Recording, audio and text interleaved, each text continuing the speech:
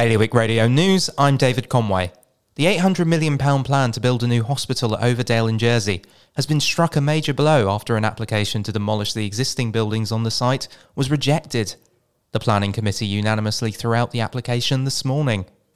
Numerous Guernsey bus services have been cancelled lately, and further disruption is likely as the operator, CT Plus, faces staff shortages made worse by the COVID-19 pandemic. Recruiting and retaining bus drivers has been a consistent problem for the past couple of years, but short-term sickness has added to it, and in recent days there have been insufficient drivers to cover all routes.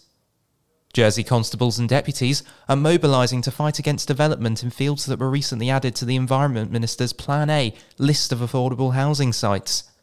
Whereas some fields have been earmarked for development since the Bridging Island plan was released last April, other sites in areas such as Lepukale and St Saviour have been elevated from a reserve list less than a month before the states are due to debate the plan. More of the state's trading divisions in Guernsey, which includes the water, the ports and the dairy, could soon be set up as companies and run by commercial boards.